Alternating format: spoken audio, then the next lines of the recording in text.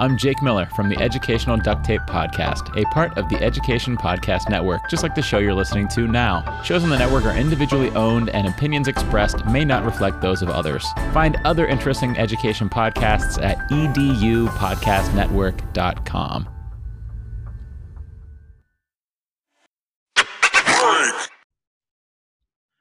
Hey guys, this is Greg Goins. I want to take just a few minutes of your time to thank you for listening to the Reimagine Schools podcast. Your support for this podcast means the world to me, as I have the opportunity to talk to some of the top educators, innovators, and change agents in the field of education. And the mission remains clear, folks. We want to create better schools for kids. But now I want to come to you directly as loyal listeners of the podcast and ask for your help as we hopefully take Reimagine Schools from a podcast that comes out each week to a movement that will be regular conversation around your school. So how are we going to do that? Well, it's going to come from you, and it's going to come from the ground up as you are in your schools and you are there ready to do the work to create better schools for kids. So this week, I'm going to ask you to do a little favor for me.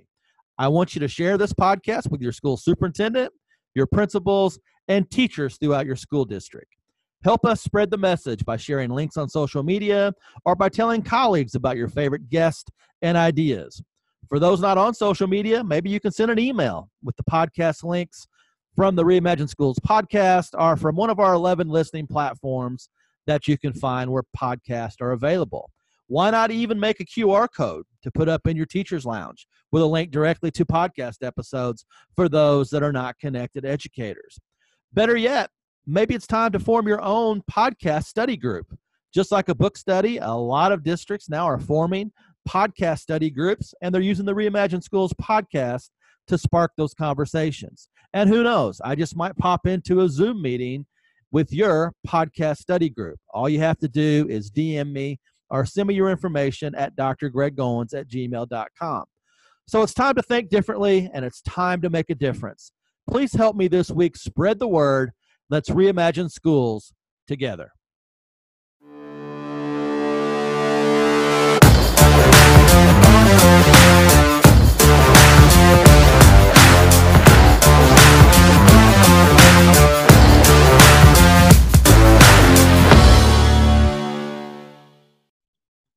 Hello again, everyone, and welcome to another episode of the Reimagine Schools podcast, a proud member of the Education Podcast Network. My special guest today is Matt Miller, a teacher, blogger, and popular keynote speaker who has infused technology and innovative teaching methods in his classroom in West Central Indiana for more than 10 years now. Matt is the author of Ditch That Textbook, Free Your Teaching, and Revolutionize Your Classroom, and he also writes the Ditch That Textbook blog using technology and creative ideas for your classroom. You can check it out at ditchthattextbook.com.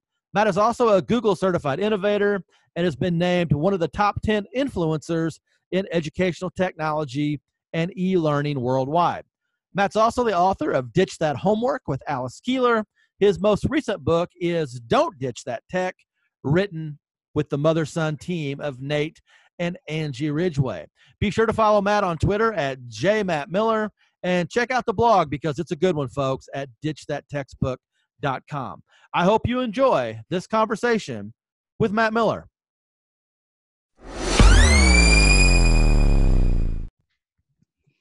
Hello again, everyone, and welcome to another episode of the Reimagine Schools podcast. Very excited to bring in a great friend to the podcast, a wonderful speaker and author. You know him from the Ditch That series, and we have a new book out from Matt Miller.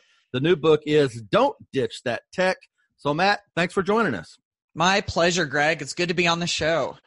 What's it like to be known as the ditch guy? You know, first we did Ditch That Textbook, then we did Ditch That Homework, and now we're Don't Ditch the Tech. So, I mean, it's a great brand, and all three books are fantastic. So kudos to you. Thanks. Yeah, the whole ditch thing, it's funny because, the whole thing started, it kind of came out of my own high school Spanish classroom when I realized that my textbooks weren't helping my students to become fluent speakers of Spanish. And so I sort of slowly but surely quit using my textbooks, just kind of little by little. And after doing that for a little while, I wanted to start a blog and share some of the things I was doing in class. And I needed a name for my blog, of course, So I remember I was out on a run. Here I am running on the, county roads back in rural Indiana. And I'm going, what in the world am I going to call this blog? What should I name it? And for some reason, Ditch That Textbook just kind of stuck out. And it's funny because when I created the blog, I didn't realize that Ditch That Textbook was going to be like somewhat controversial. Like I would bring that up and people might kind of like shudder at the idea or, pull back or whatever. So being the ditch guy, I just thought, this is what I did in my class. I might as well just make it. And it kind of ended up becoming this thing that I didn't expect it to be. And you have a fantastic website and blog at ditchthattextbook.com. And here's the thing, Matt, about a lot of blogs. A lot of people really get going. They pick up a lot of steam. They'll have a post here and they have a post there. You rarely miss. Not too many days go by that you don't put out some really good content. So I know that's tough to do.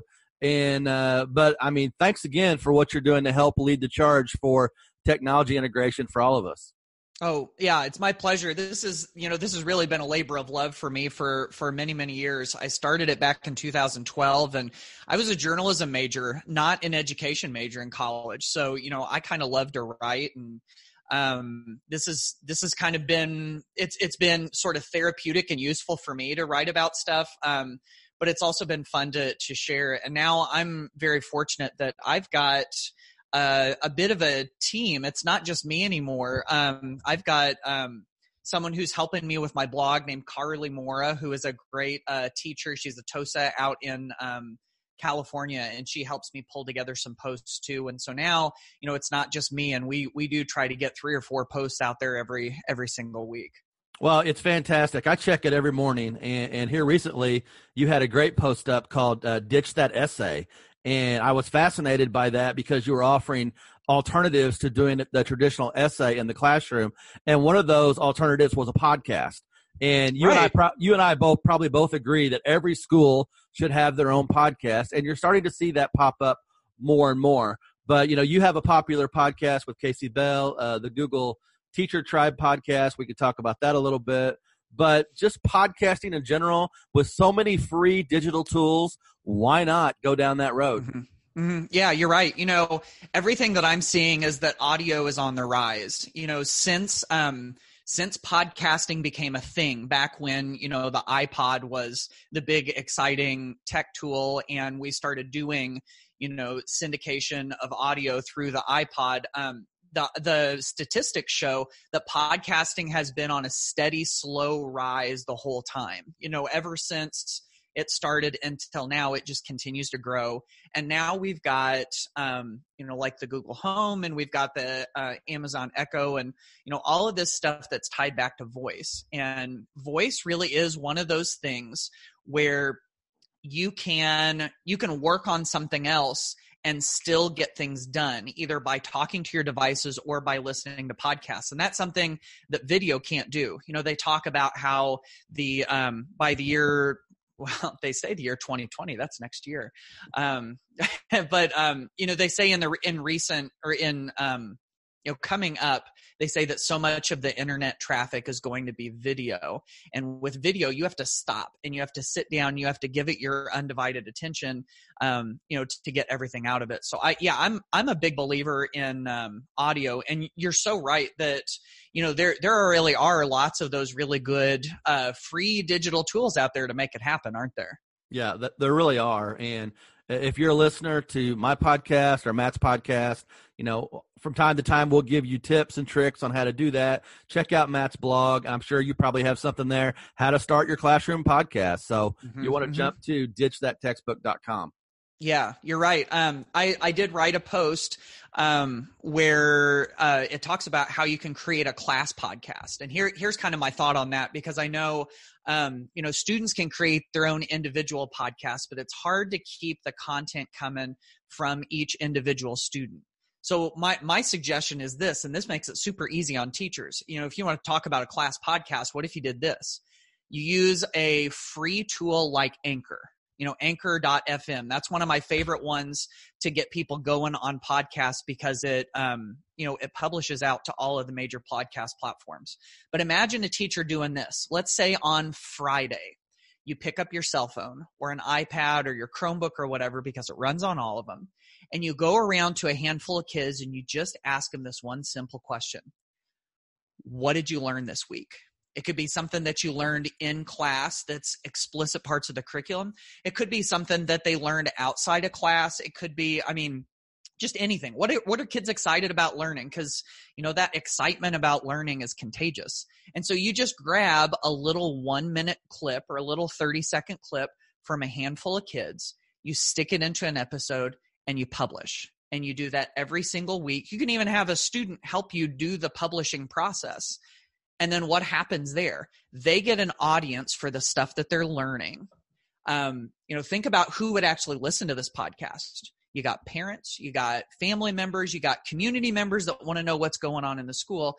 And now all of a sudden we have this channel of positive news, of things that are going on in the classroom that's positive, that's coming out on a regular basis, and people get to know the cool stuff that's happening in your classroom.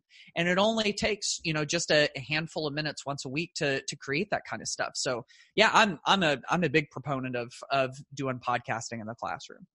And Matt, I've been using Anchor for quite some time now with my podcast, and it's so easy on the distribution side. You and I have been doing this for a while, and I can remember, I know you can, it was almost next to impossible to get your podcast on iTunes at one time.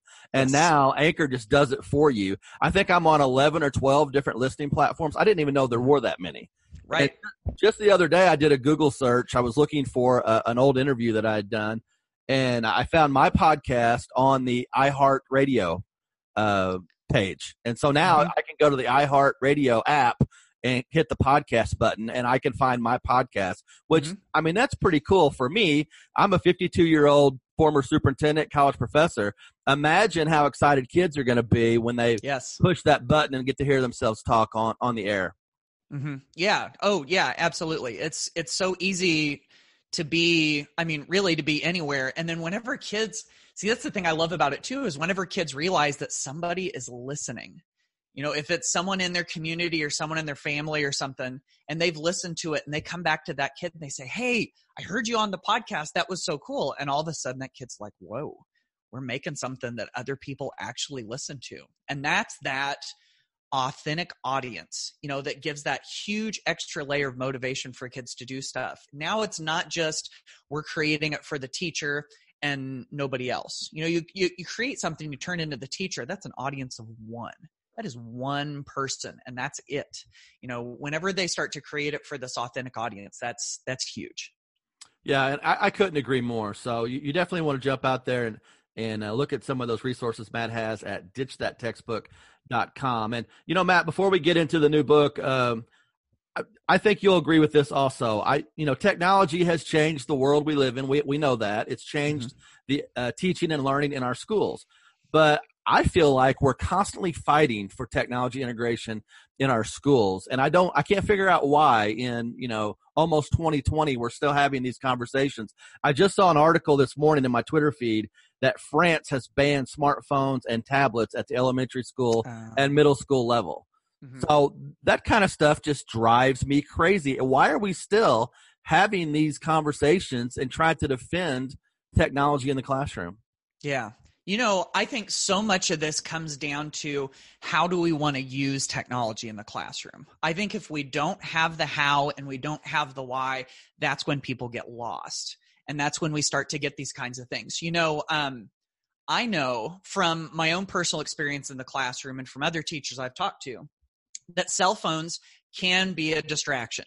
Okay, so I'm going to put that out there, and I'm going to say cell phones can be a distraction. But I don't think that means that we necessarily need to ban them. We just need to figure out when we want to use them and how we want to use them. So, maybe that means, hey, we've got these let's say we've got Chromebooks in the classroom for every student. Maybe then we encourage kids to silence their phones so that they don't buzz and they don't make sound or whatever. And we focus on what we're doing on the Chromebooks because that's what we're doing. So I can totally see that. It's just, I think we have to have a really clear goal in mind. And part of the problem when we come up with these bans too, I think, is that, I think schools and parents and leaders have a hard time envisioning what's possible. And sometimes I think they see those devices as standardized test-taking machines. And I think they see them as digital typewriters. And they see that they sort of lack vision on what kids can create and who kids can reach and, what they can do with the devices. And so when we start to have that sort of one-dimensional education as we've done it before approach, then that's when we start to see this stuff. We see the bans on laptops in lecture halls and colleges too. Professors will say, hey, I'm standing up here talking and I want you to pay attention to me, which makes me wonder, is the problem the laptop or is the problem the way the instruction is being delivered? And it makes me think, if there's a better way we can do it, let's explore that instead of cutting off the technology so that we can continue to do things the way that we've done it before. So I think I'm totally with you. I think it's a really multifaceted answer, but I think that we've really got to think about how can we teach and how can we learn differently and better with these devices instead of trying to just cut them off so we can do the same stuff. And you know as well as I do that the big argument right now is about screen addiction. And I actually had Delaney Rustin, who's actually a medical doctor, on the old Going Digital podcast that I used to do. And she is the executive producer of the movie Screenagers. Mm-hmm. And she talked a lot about the harmful effects of too much screen time. And I don't dispute that. I certainly respect the opinion of people like that. Mm-hmm. But I also know that as adults, whether we're parents or teachers or both, we get to decide what we're going to allow either at home or in the classroom, whether it's a technology-free time at the dinner table or whatever the case may be. There have to be some rules and parameters, and we just can't throw it all out and say technology's bad. But we need to have some rules. That's what we do as adults. Yeah, you're exactly right. I read a great book recently. Okay, I listened to it on audiobook, but I'm a big audiobook fan. But it's called Digital Minimalism by Cal Newport. And he talks a lot about how we can cut a lot of the extraneous digital stuff out of our lives. And one of the points that he made that I thought was so interesting was that when we got into social media at the beginning and when we started using these digital devices with screens, our smartphones, our tablets and all of that, I think so many of us didn't have a plan for why we started using it. We just started using it. And he said, that's the thing that we really need to reclaim is we need to have a mission statement of sorts, kind of like a set of goals for what we want to get out of it.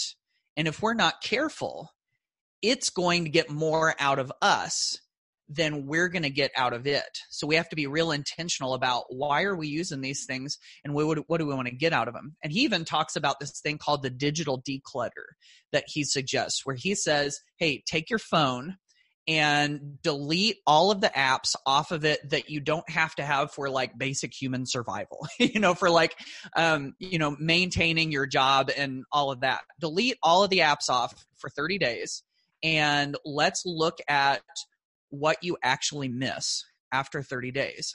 What has, been missing out of your life out of those 30 days? And then let's consider, is this actually helping your life? I think it's that intention and that, that goal, that mission of what we're going to use our technology for. I think that's sort of what's missing when it comes to those screens. Yeah, and very well said. So let's jump into the book. The name of the new book is Don't Ditch That Text. And co-authors are Nate and Angie Ridgway, who are a mother and son team from your home state there in Indiana. Just talk a little bit about how this idea originated and, what can we expect if we pick up this particular book? Yeah, absolutely. So Don't Ditch That Tech is really about how do we do differentiation well with technology. Nate is a social studies teacher. Angie is an education professor, and then I taught high school Spanish. And all of us have looked around at books, and we've realized there's lots of good books about differentiation. There's lots of good books about technology. There's not a whole lot about how we can do one with the other. And so that's what we intended to do. Was we looked deep into Dr. Carol Ann Tomlinson's book work about the differentiated classroom, about the best practices within differentiation, and we just looked for practical ways that teachers can do differentiation well with technology. And so we talk about metacognition, we talk about teaching with transparency. We get into different ways to vary content to meet students where they are. One of the things that I really love about the book is that and I have to totally give credit to my co-authors for this one, because this was their idea. It is a book about differentiation that is differentiated for the reader. So as you read through the book, there are different parts of the book for different people. And my co-author, Nate Ridgway, the social studies teacher, he's the one that came up with these roles or archetypes that teachers have when it comes to technology use. And I thought this was so fascinating. He starts out with the pilot. The pilot is the person who uses technology. If you think about what a pilot does, a pilot sits in the front of the plane and drives the plane, and the passengers don't have a lot of say in it. The pilot is the teacher who uses technology from the front of the room and guides things all on their own. And then it goes to the museum exhibitor. This is the one where it's more about interactivity, where the teacher puts things out there for students to use. But again, a lot of the decisions are made by the teacher. You go to the restaurant owner. This is the teacher where, if you think about a restaurant owner, they create a menu, and there's a lot of choices that the customer, the person buying at the restaurant, they have a lot of choices that they can make. But the restaurant owner is still the one who creates the menu. Then it goes to the council member. The council member, if you think about someone who's on a council of sorts, they get elected by the voters, and they have to be, they have to be responsible to the voters, but they still represent the voters. So again, that's giving more and releasing more and more responsibility to the students. And then the pinnacle of all of this is the creative art coach. And if you think about a creative art coach, this is someone who, if you have someone who's creating art, be it an artist or a writer or a sculptor or whatever, if they have a coach, the artist is still the one doing all the creating, but the creative art coach is the one who's kind of encouraging them. And so, we push it towards those 5 archetypes, like, where are you? Where would you like to be? And we tried to make the book so that it would reach teachers in those different archetypes where they are, and it would also push them to be able to move up to the one that they want to be in. Yeah, and I think that's well done whenever you have very specific roles. I think the you and I both always hear we have all these digital tools at our disposal. We just don't know what to do with them. Yes. But this is kind of a blueprint as to what options you may have and, what route you can take to integrate technology in the classroom, which I think is brilliant. Mm-hmm. Yeah, no, you're exactly right. And I think another thing that we hear a lot of is there's this sort of misconception with differentiated instruction. And so often when we talk about differentiation, we hear, this sounds like I have to create, a dozen different versions of this lesson for all of my students. And the reality is that with a lot of the tech tools that we have, that's just not the case. There are ways to help students self-reflect where, that helps the student and it doesn't add work to us. There are ways to offer students choices, and there are ways to vary things with the tech tools that we have available to us. The truth is that we can meet students more where they are, but without adding a whole bunch of extra work. And that's the thing that my co-authors, Nate and Angie Ridgway, and I, we just kept noticing that, people are using a lot of these tools in such one-dimensional ways where if we want to do good, solid, differentiated instruction, a lot of that is baked into some of the tools that we use every day. You know, one of the things I wanted to do for this episode, since I knew you were coming on, is I sent out a tweet the other day, and I said, I'm going to have Matt Miller on. If you have any questions related to tech integration, send them my way. And kind of sticking with the Hoosier theme here, I have a kindergarten teacher from your home state there, lives in Indianapolis, named Katie Norton. And you can follow Katie at Mrs. Norton Kinder. She's a kindergarten teacher. And I got a couple questions I want to throw at you. The first one is related to teachers specifically. Is there a better or more streamlined way to share examples of tech integration that happen every day? So teachers we know are doing great things every day, but we often don't have a forum other than maybe Twitter or Facebook to share the things we're happening with other folks. What advice would you give Katie and other teachers about sharing the great things they're doing with technology? Yeah. I was in this exact same boat when I was teaching high school Spanish, is that I would try some things in my classroom that I would be excited about, or sometimes I would try things and they wouldn't go over well, but I felt like I wanted to be transparent and write about those too. And I see exactly where she's coming from, that if you want to do something on Twitter and if you want to do something on Facebook, or if you want to talk about it at a staff meeting or with colleagues, if you want to present about it at a conference or whatever, it's like you don't want to keep repeating that stuff, doing that stuff over and over and over again. So I've found that having a single home base where you can share things is really, really good. And of course, for me, that's where my blog was created. Right now, ditchthattextbook.com is a self-hosted WordPress blog. It started as a free WordPress.com blog. Some people like to use Blogger. Some people like to use, just a variety of those tools. Website creators like Weebly and Google Sites and Wix are a good place too. Now, the reason that I mention this is that if you create the idea that you want to share on a page in a blog or on a page on a website, then all you've got to do is grab the link to that and you can share that out on social media. You can share it during a staff meeting. You can share it during a conference. A lot of times I create a special web page for the conferences and the professional development events that I go to. And it's really just a bunch of links back to my blogs. So whenever you put it in that one place, now that's not to say that you have to do, like a 3 hours worth of writing in a blog post and, create a whole bunch of images for it. You can certainly do that, but you can get a little idea out on one of those places, maybe stick a little image with it, do it in a short amount of time, and now it has a link. And if you've got a link to that one idea, you can share that very easily on social media. You can share it in, face-to-face stuff too. And of course, the cool thing about doing that with Twitter is that when you have those blog posts, and if you've got a little image with it, and if you're able to set that as your featured image, then Twitter does a really nice job of creating those link cards, that will have the little suggested image and it'll have a little digest of what's on there. And it makes it really easy for people to see. So I hope that wasn't too long-winded of an answer, but I think that's the best for me.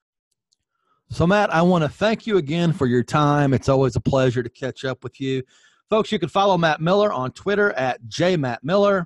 The website is ditchthattextbook.com. Go there and check out the blog. The Ditch blog is fantastic with a lot of great ideas and solutions for you in your classroom. So, Matt, as we kind of wrap things up, school's back in session. We have teachers in the classroom always searching for new ideas, especially for technology integration.